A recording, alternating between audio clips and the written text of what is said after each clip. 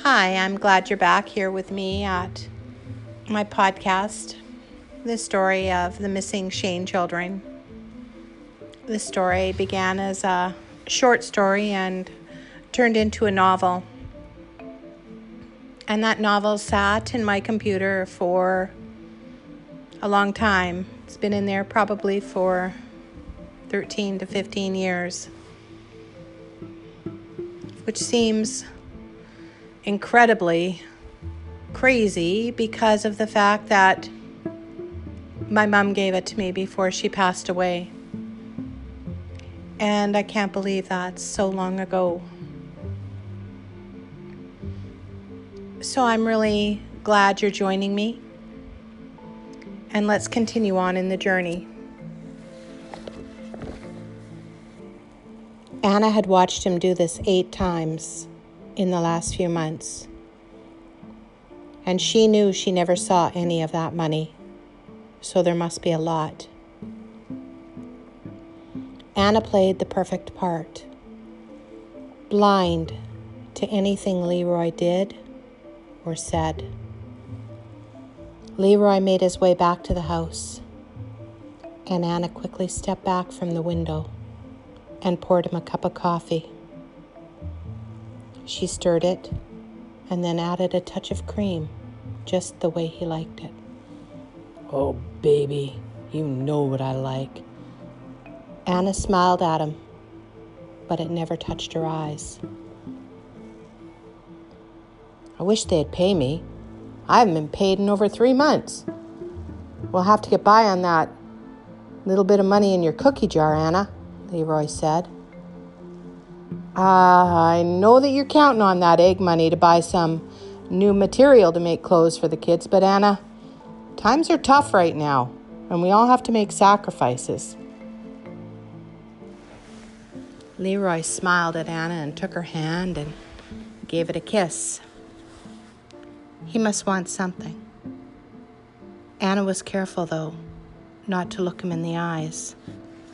Anna wanted to pull her hand away, but she remained perfectly still, her smile coming again, on demand. "Of course, honey, I will. Don't worry about it. I know you work hard, and those people should see that. We'll make do. I have over $5 in that jar, enough to buy a few things, and Lily gave me some material." He slapped her so hard that he knocked her to the floor. "Don't you ever take charity from those people next door. Ever! Or I'll kill you," he said. Anna was still.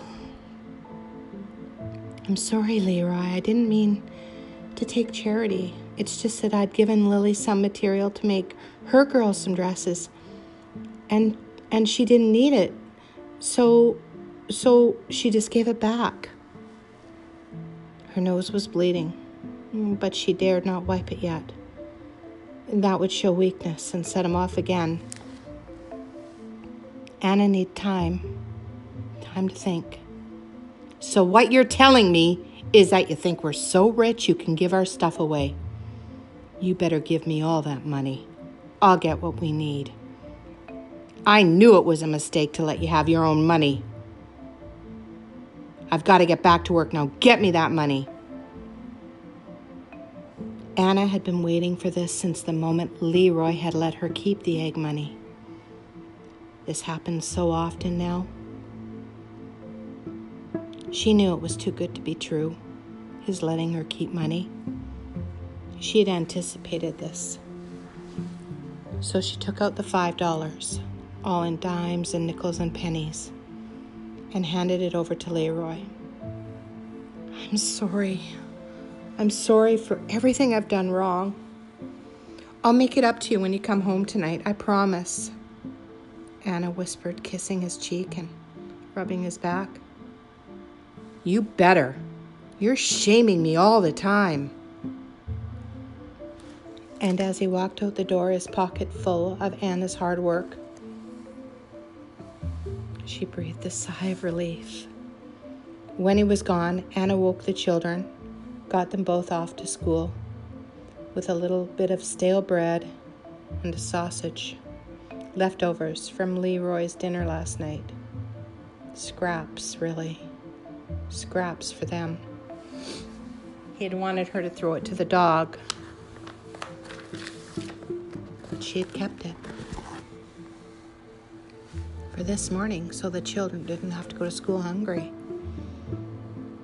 When they were all gone for sure, Anna went into the bedroom and lifted a carpet on the floor. She pried up the plank underneath and smoothed away the dirt. She lifted a coffee can of her own and looked inside. $90.75.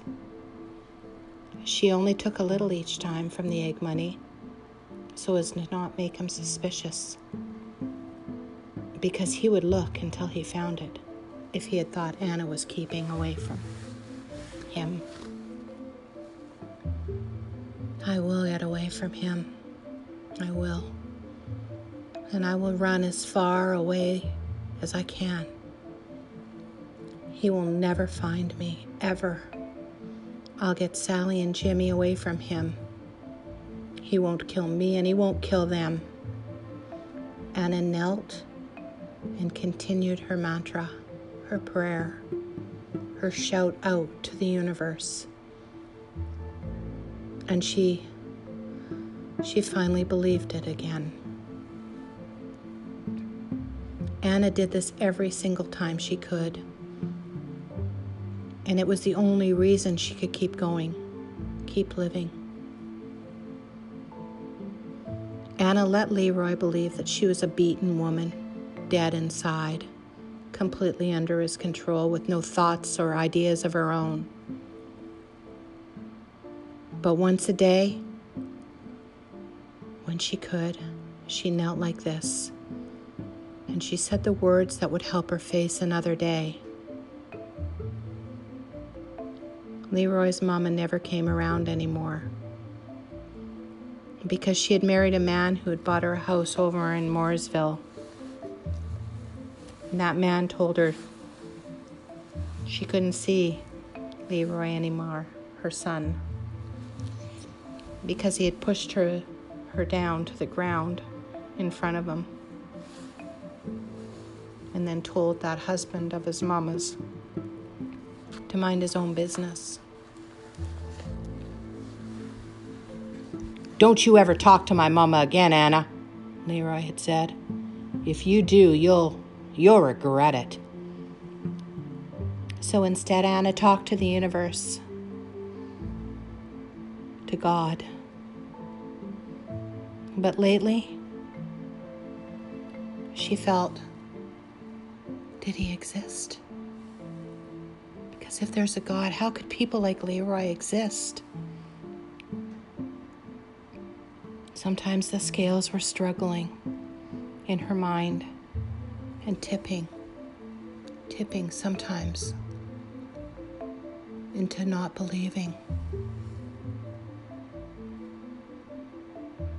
However, all those days of church found its way again into her heart.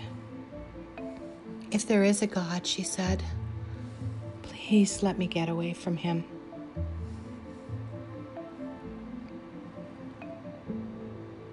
Back at work, Leroy picked up the timber and tossed it into a pile, his strong, tanned arms lifting and throwing the wood into the garbage pile. Sometimes men came by and picked up scraps to take home and burn, and Leroy didn't mind helping a guy out. But when Ted, his neighbor, came by looking for some scraps to burn in a bonfire for his 3 brats on Halloween, Leroy felt hatred for the guy boil up in him. Ted started to get out of his car, but when he spotted Leroy walking over to him, he got nervous and afraid. "That wife of yours is a pretty little thing. What's she doing with a guy like you?" skinny little thing. Ted had always had trouble keeping weight on. His frame was small, and he was thin. In high school, Leroy had beaten him up a couple of times. Ted knew better than to talk to Leroy now. Right now, he couldn't defend himself. Ted got back into his car without any wood and drove away. When Ted got home, he took Lily in his arms and he kissed her with tenderness.